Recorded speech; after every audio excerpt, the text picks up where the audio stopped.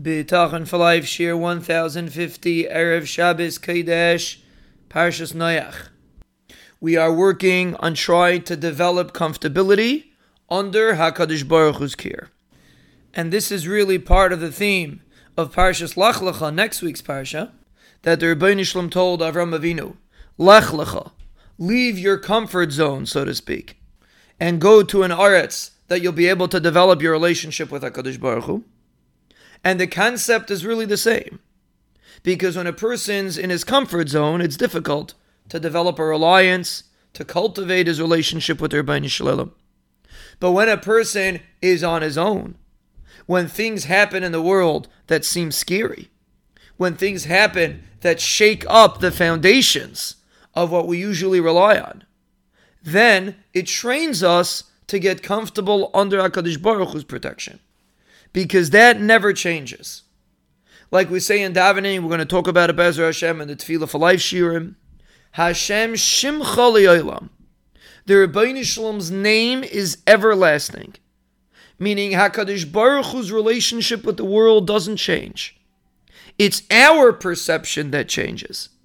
It seems as if we, in our relationship with the Rebbeinu Shalom, seem to be sometimes closer and sometimes further. But from HaKadosh Baruch Hu's perspective, it's unchanged.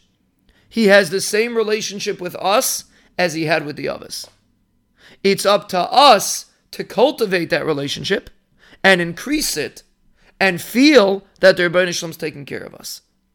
And as we mentioned many times, the more we feel it, the more the Rebbeinu Shalom will demonstrate that he's taking care of us. But that is something that we should try to develop, especially when there are life-changing scenarios that take place in the world. And things that we usually rely on seem to be falling away. And now we have to start looking for new things to rely on. This is a training exercise to realize that we should never rely on anything. The Rebbeinu Shalom is the reliance that's unchanged.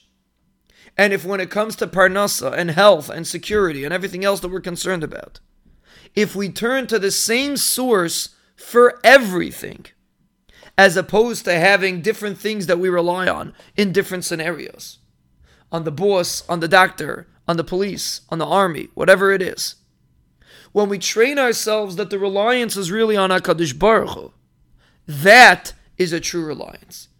And that is real protection. And that is what the Rebbeinu Shalom asks of us. Rely on me.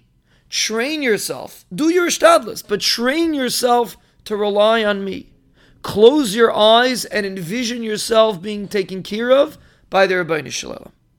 And we'll Be'ezer Hashem go over the psukim in Yoshe B'Seiser. We discussed them at length in previous shiurim. And many of our listeners asked if we could go through it just quickly, just to explain quickly an overview of the psukim. Be'ezer Hashem will go over them. And the objective is the same. To train ourselves to rely on the Rebbeinu Shalom.